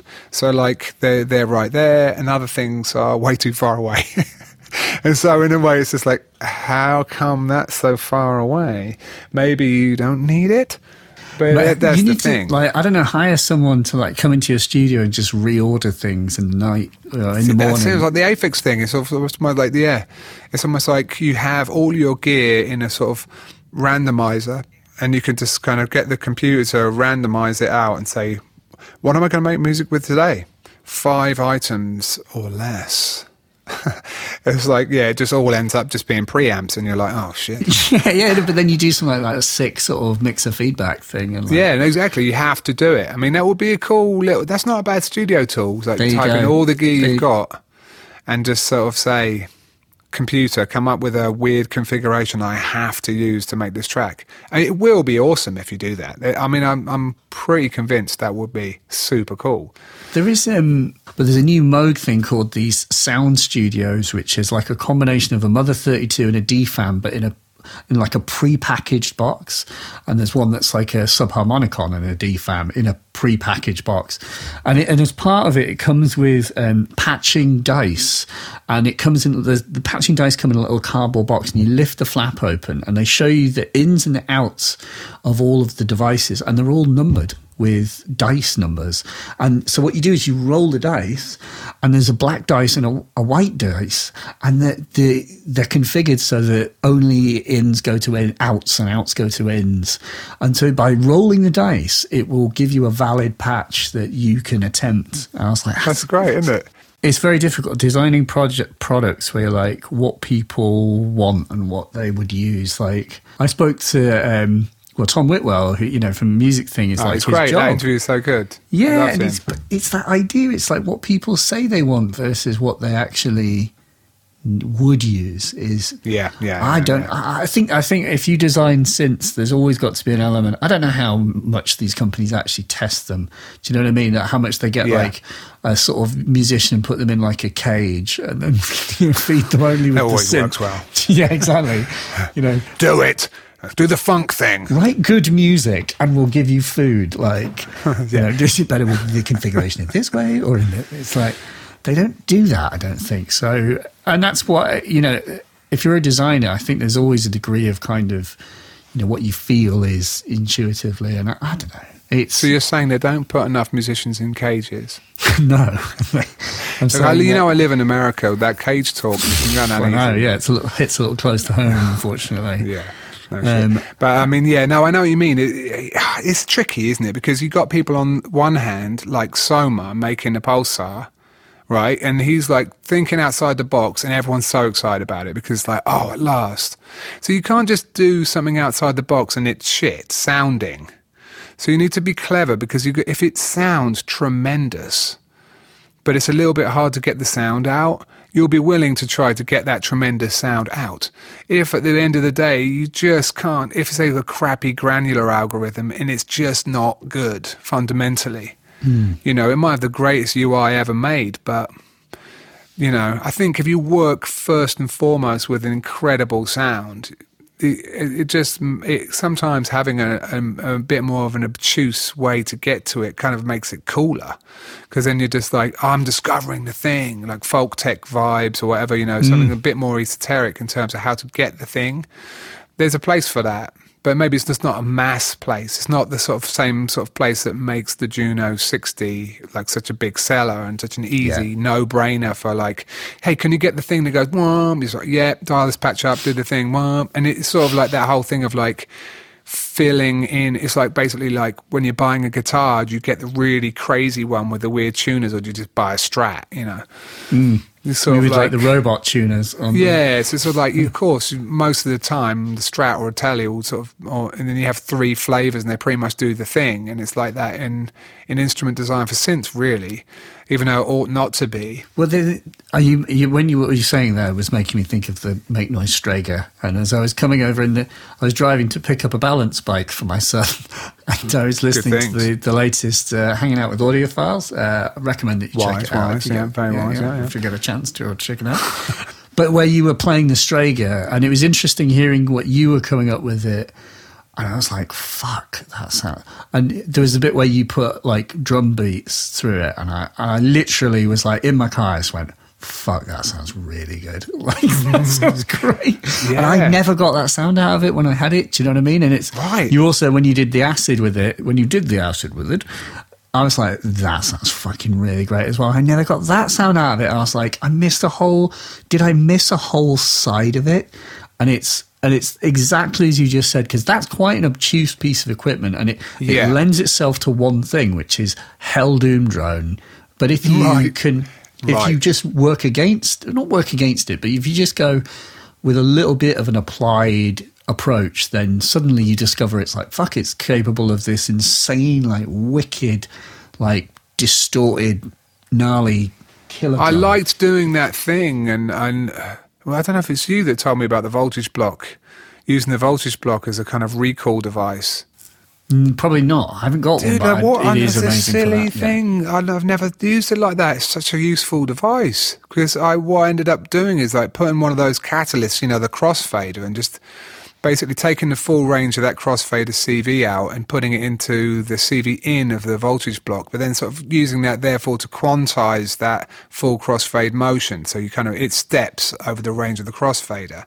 So then you can take each of those stepped ranges and just find a delay time in the Strega that was rhythmic value. And you go in between, like, essentially, it was like having an electribe that's always like, you know, rhythmically in time. And that was just a huge thing for me, because then I could just be like, jam this and pull the slider over, and it's like, yes, you know it's going to be in time, because the Strega's delay is so wild that it's not really good for rhythmic stuff.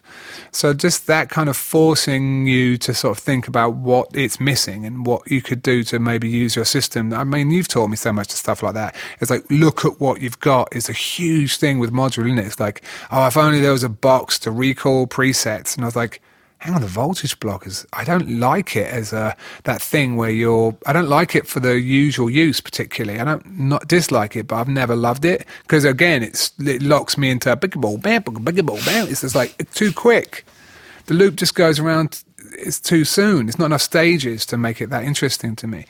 But having it CV addressable as a kind of preset storage device, that's really sweet, because then it's 8 voltage values per step to recall, and that's a lot. Yeah, that's more than you can do on the pressure point or whatever. unless you have like all the expanders or whatever. Yeah. So anyway, that was cool. Yeah, I know. But I love what you got out of the Strega as well. I barely patched it, to be honest. I patched the most prosaic envelopes into all of the, the filters and the amp stuff, and just kind of got on with that. But yeah, it's a cool box. It's like, and it's simple, and yet here's two very different approaches, and it's the Heimbachs too. Heimbachs did something really way different. I didn't get those sounds. I wasn't really compelled by some of them, and it's just what draws you in, isn't it? But that is also what you say there about some people. Like, I'm reading the comments, and there's some people like, yeah, I haven't really been blown away by what I've heard from this thing. And, it's sort of it's an interesting thing. It's just like, I don't know. Not everything's for everyone. Not everything is ever going to be, all things to all people. But I don't know. It's the idea that there's, I don't know what I'm trying to say, whether people just write things off because they can't see their own. I had another example of this where I did that video on the quadrantid swarm, and I was like, all I did was I got the thing and was like, this is weird. Like, I don't understand this at all. It was like the Strega. I looked at the panel. I was like, this doesn't make any sense. I don't know what this makes. I hadn't read anything. I hadn't watched any videos. They just sent it to me. It was like, can you come up with something with this and make a video about it? And then what happened was that I just started playing, and then I had the little TR-09, and I just hooked it up to that. So I had a 909 in it. I was like, oh, fuck me. Like, it was just a moment when it was like, when it did, yeah. I was like, that is a choice pickable one. And I was like, oh my God, this is really good for that. And isn't it cool when you're sometimes just patching and you just happen to come across the right modules to pair with it, almost thinking like, this could be cool. And it's like, oh shit, I chose the perfect pairing with this thing. It's like all of a sudden it comes to life. And then just that one breakthrough into the box is like, okay, well, if this works, will it work with this as well? It's like, yes, it will. And then all of a sudden the puzzle pieces come together and you sort of see it for how you want to use it. And like, I just love that. I mean, I was speaking to Alessandro Cortini, whatever, like the other day, like for a pod that's coming up. And, he was like, doesn't like Eurorack because, gives him too much anxiety, he was saying, even though behind him is a massive booklet or whatever. But, it wasn't in that case, but I know that he has it. And I was sort of almost saying like the opposite, like, but the booklet kind of gives me that. I mean, even though it's got that very undeniable, compelling tone, it just also feels like there's a lot of learning curve with it. And it's all. Isn't it? He feels the opposite, doesn't he? He's like, I know that booklet so well, I feel comfortable. It's like a dressing gown. I think the same thing when I see booklets, but it's only because I don't understand them. And then I look at them and I'm like, there's not that much to these modules. I'm pretty sure that just as I've learned how a make noise maths works, I can work out a quad gate or whatever. Yeah, I do remember going to NAMM and like trying, there was like, a bunch of Eurorack people, and then there was one little booklet like that new 208C, the little command station with the MIDI on it and stuff. So I gave that a whirl, and I must say, it kind of had that inherent tone that even though that's not like one of the glorious boxes from back in the day, it still had this pretty undeniable tone. It's like the bonk. And you look at someone like Floating Points or whatever, and it's a beautiful tonal output. Yeah, and that thing definitely does. It also makes techno and amazing. I can see why Surgeon's got one of those, because I'm like, it does, especially it's 5-step and it phases and there's just, and it's just Eamon Tobin's got all that as well, and it's like, yeah, I know, man. That's once that, it was serious for looking at them all. I don't know though. It's funny. I got all the Surge stuff first when I got Eurorack, because I think I wanted to sort of be in that pure land of voltage, and although it did appeal and I made some really cool squiggles, I was like, after a while, I was like, I'm currently using the Surges to sort of do a polysynth that I've kind of left permanently patched, which has been a hell of an endeavour. So I'm not touching it because the patching that's gone on has been immense. It's rather decadent, though, like making a polysynth from Surges. Yeah, there's 3 NTOs and one of those wavetable oscillators, the 352, whatever, and it's a glorious thing, man. It's just, I just love it. Yeah, I mean, it took me so long to build that I'm not going to take it down. That's basically the bottom line for now. And because every time I can turn on the circle on, going back and full circle away, set it to like the Hermod patch, and then basically I'm playing the polysynth, and it comes straight out of the Bafako or whatever, and I can put my effects on it, and I'm just playing straight away, like no messing around. I've got 4 precision adders, so I can change the relative voicings of like all the octaves and all that. I've got those T43s, I've got like 4 of those, one for each voice, and it's just really pretty fast to get to a polysynth sound that I truly made in a way.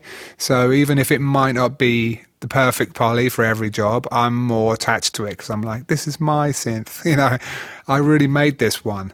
Like it's got like vibrato with vibrato speed control and amount and onset delay, and like, you know, and I've got the, you know, the Polyend preset to kind of bring in envelope presets, like on a preset synth. So I can do the filter and amplitude envelopes as presets, so I can kind of just pull up sounds in a way.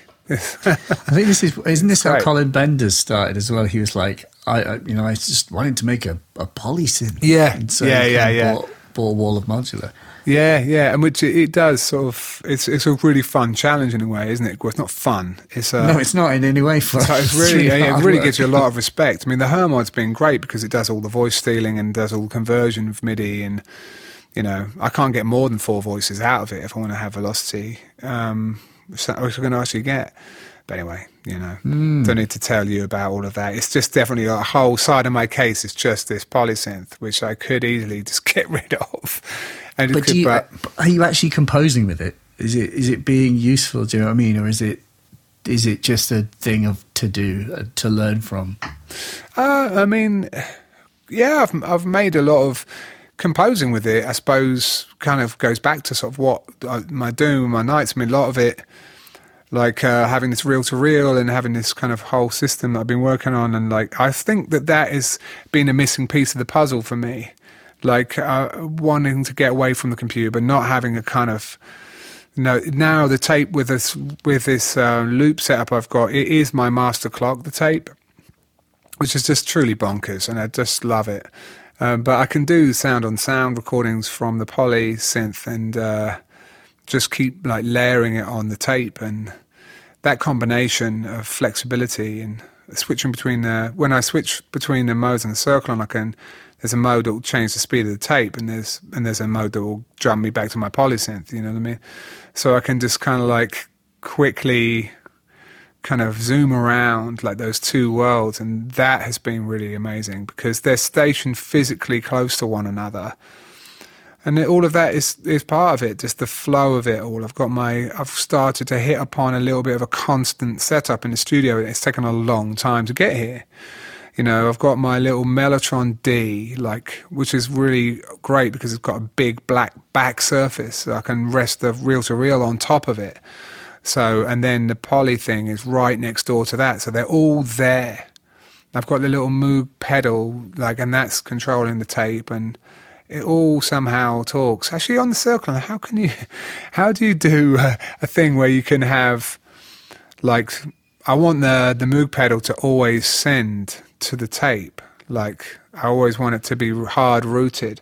You know, you always have that select button. Yeah. Is there a way to not make it on edit track? So there is I'm pretty sure there is a MIDI through on it where you can route something, just go straight. So for example, you can use SysX controllers and always feed them through to your synth. I'm pretty sure there is a MIDI through, but I couldn't tell you how to do exactly. That would be amazing. Check the ring binder. Exactly, yeah. But so to answer your question, do I use it to make music? Yes. It sounds like you're building to something. There's a kind of like you say, you've not been producing albums, but there's clearly something that is percolating.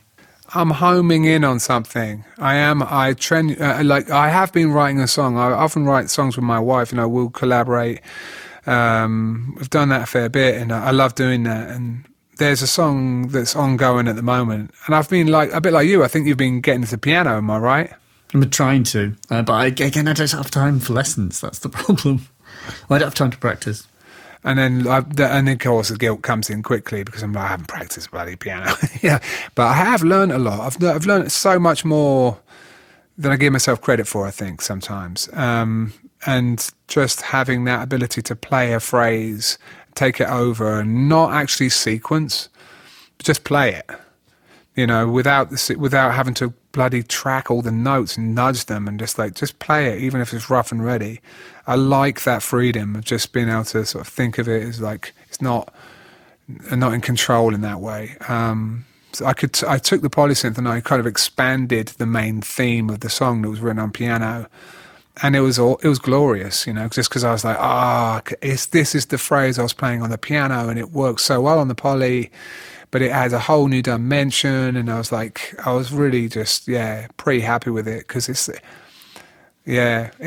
it all of a sudden came together, I suppose, in that moment. And I was like, this is a way for me to have a little bit of a sound palette that might represent like an album, for example. Just sort of saying like that would be a good palette, not a limited one, but not an endless one, because the patch will be set up, and I wouldn't fuck with the patch. You know, I'll maybe a little bit, but not a lot.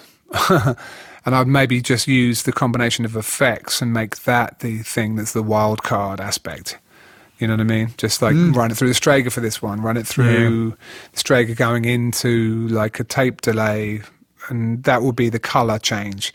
But the source would be the same.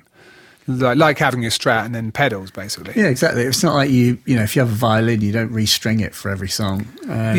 So I think having that mindset might be my limit, might be my limitation. But who knows? It remains to be seen, because that song has been going on for about 3 weeks now, and I've left it kind of like, dwindling on the drive. But I mean, I finished the first sketch of it in a few hours, and it's pretty much what ends up being the vocal take or whatever.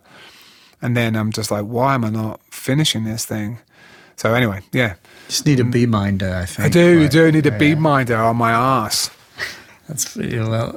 I'll let you decide whether you make a pact with your credit card.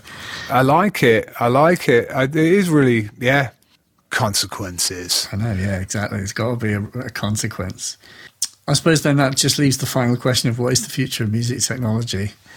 It sounds like you're trying to build something that's the future of your music technology, but it doesn't necessarily involve futuristic tech. It could be old tech for you.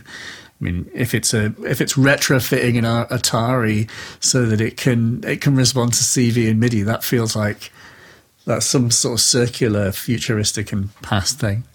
Well, it's funny because I've got those gloves. I've got those Mew Mew gloves, the Imogen Heap ones, because I'm trying to do a project with the marimba player across the road. I like a fusion of acoustic sound origin with digital control. But I've battled with a lot of that over the years, and it doesn't feel like it's there yet. But I like that.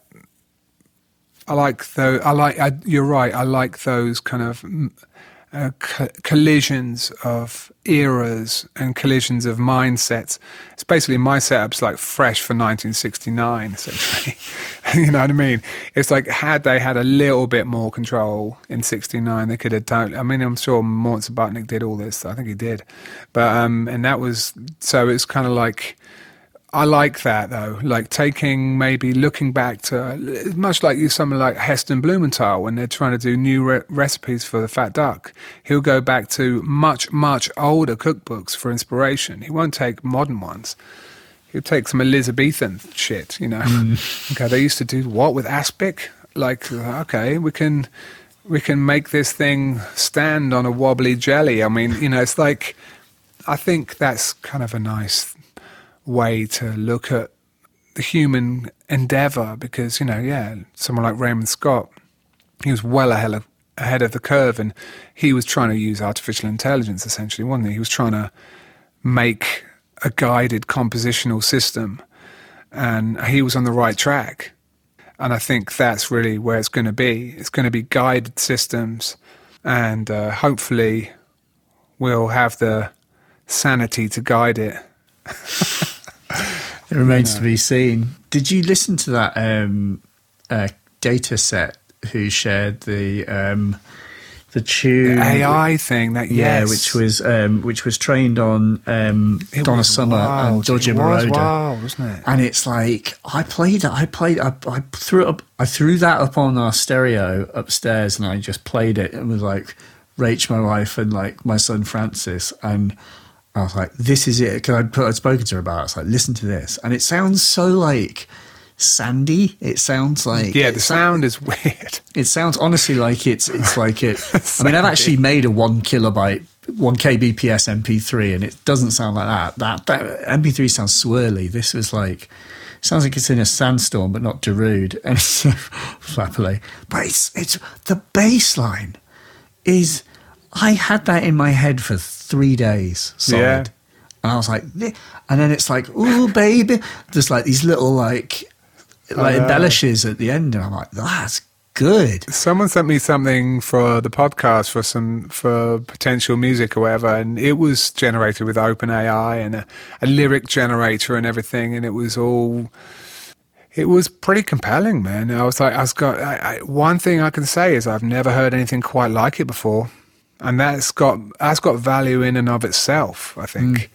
So yeah, obviously you had that great conversation with BT where he was kind of a little bit doomily predicting like our need to protect our, human identity before the algorithm thieves all of our creativity, our ideas, our choices. And that was really, that stayed with me, that little idea. Because I've had I'm sure you've had them as well. The companies reaching out. There's another company that takes stems and kind of like ties them all together as a sort of like an endless sort of a merger of your little ideas and fragments. And I'm like, actually suits me down to the ground because I've got a million little unloved blocks at this point, and I'm not sure if I have the energy to tie them together. Maybe an AI would do it better than me. Or with a weirder approach, it might actually yield some cool shit. So I'm all open to that. I like the idea of like, letting a computer like have a go. Have a go, at least. Have a go, yeah. Maybe it's a funky machine. David Bowie and like, sure, I mean, maybe Prince. I don't know if Prince did this, but he did cut ups. But he also had session musicians. They would come in and it would be okay for them to contribute ideas. Absolutely. So why isn't it okay for your Intel i7 CPU to? Yeah, I mean, ultimately, you still have to. You have to still have to approve it, don't you? I mean, I did see some kind of slightly terrifying NFT thing that someone was posting the other day, where it was completely the NFT itself was derived from a robot that they taught how to paint. So they taught a robot how to paint, and then the painting became an NFT. So it was like. Do you have to pay the robot? Exactly what is going on. There's some sort of aspects of it that quickly go into some dystopian poo-poo, don't they? Like, it's just like, then you just want to ditch it all and just kind of become a farmer. And so there's always that. Yeah, I want to sort of like bang two rocks together. It might just turn into just clave, the ultimate musical instrument. But yeah, man. It's going to shout into a cave just to feel something real, Yeah, no, exactly. Oh, man. Well, thank you. And sorry for the tech woes that delayed this. I know it's late for you, in any way. Do not apologise for tech woes. You know me. I'm always guilty. There's always a layer of guilt to this. Like, I feel like I haven't given you enough, Alex. I feel like I haven't given you enough entertainment. No. No, that's not how it works. Be well. Good. And you, man. Do your thing. Thank you.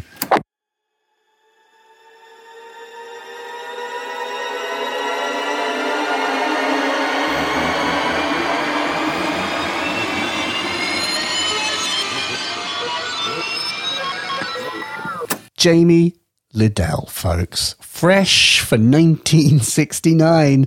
That Studio Possibility. Interesting.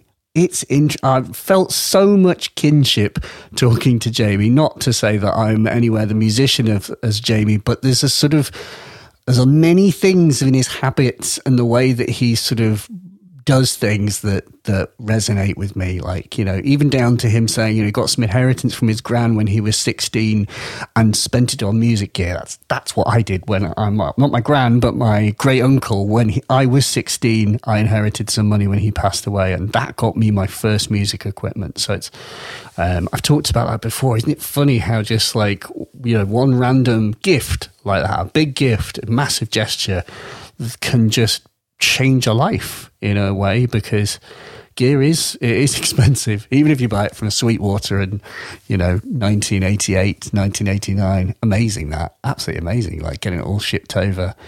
Amazing. It must all have been like the wrong voltage. Anyway, not important. But yeah, I really enjoyed that, and I hope that you did too. It's a free-form conversation with a person who's obviously a conversationalist himself, being a podcaster.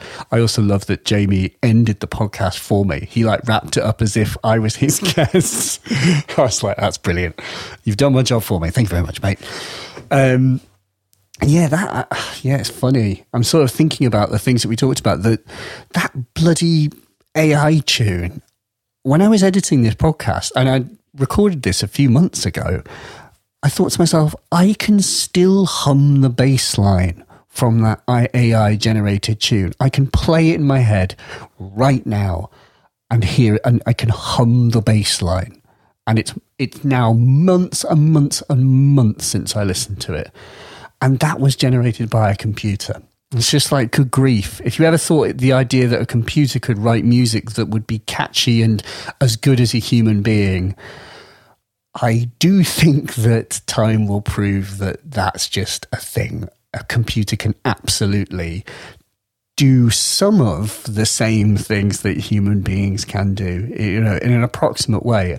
And you know, it does take a human to choose which bit you hear. That's obviously the whole like tenet of generative music, is you can take credit for the things that you allow to be on the record because they're lensed through your own taste. And in effect, therefore, isn't it like you wrote them because you chose what was good or bad? You know, you rejected everything else. It was specific, the bit that you chose, and therefore it's truly yours. Someone else might have chosen a different little bit. So yes, I really identified with Jamie and his sort of his plight in a way, because it felt like he's struggling with and if you're listening to this now, Jamie, so I'm not psychoanalyzing you, but just I identify with it because I too pootle around. I pootle when it comes to making music. It's really hard if you don't have a deadline. And that's why that Beeminder thing is so sort of powerful for me, because there's too many things, too many plates spinning. I've got other obligations like making bloody videos and podcasts, you know, which I've made for myself. It's totally fine, but it does mean that finding time to do things like music, and especially complete music, is really hard. You do need a deadline, and it could be that deadline is, or probably has to be, self-imposed. Like, we're not signed, or many of us are not. I'm not, so I would have to just do it of my own bat. So I don't know, book the mastering engineer like Matthew Herbert did, or get on Beeminder, which I definitely recommend. It's worked for me, and it's got me off my butt to do some exercise at the very least. It really has helped in that regard. It just keeps you, you know, it's just like a sort of whip that just keeps you like focused. Like, oh God, yeah, no, okay, I actually can't forget about that. Otherwise my bank account will start hemorrhaging. So brilliant. Yeah. So I think that's probably all that we have time for today. I am, as I say, in a state of flux, and so I've not been able to produce videos in the way that I would like to. Apologies for this, and thank you for those who are bearing with me in this process. But I am creating a kind of like temporary setup where I can make videos, but just in a really small place. I mean, actually, it's not. I've been making do with an exceptionally small space for the last 2 years, but point is I just need to create a new exceptionally small space with some slight tweaks to make it workable in this space. So that is happening. However, and in fact, the first video is going to be a demo of the IntelliGel Metropolis. Yes, I have got one and I'm going to be making a video of it. It's really good. As I was talking to Jamie about, obviously Jamie's got one too. It's just bonkers. It's like an XL, big whopper version of the Metropolis, where you've got, it's the same kind of core function and sort of principles that are in play. It's not sort of radically different in that sense at its heart, but it's got all this extra stuff added to it, all this like self-modulation capabilities. What is really good with it is that you can sort of extend the 8 steps in different ways, because you have like accumulators where every time it cycles round, actually Jamie mentioned the accumulators, it will add a voltage to it. So you can have like a note that gets higher every time it cycles round and then loops back round. Funnily enough, something that is also in the Cirklon, as we said, but amazing. So we're going to have fun, you and I, jamming and getting some acid going with that soon. And so I thank my sponsors, that is the ever lovely Signal Sounds and the ever wonderful Skillshare. Get yourself some learning, go click the link, go to Signal Sounds, buy stuff if you need stuff, and mainly thank you. I hope wherever you are safe. I hope you are getting a little bit of sunshine, not too much, just a little bit, and I will see you soon. Please consider sponsoring on Patreon. That is patreon.com/Mylar Melodies. And tell your friends about this podcast if you enjoyed it. Thanks very much. I'll see you next time. Bye.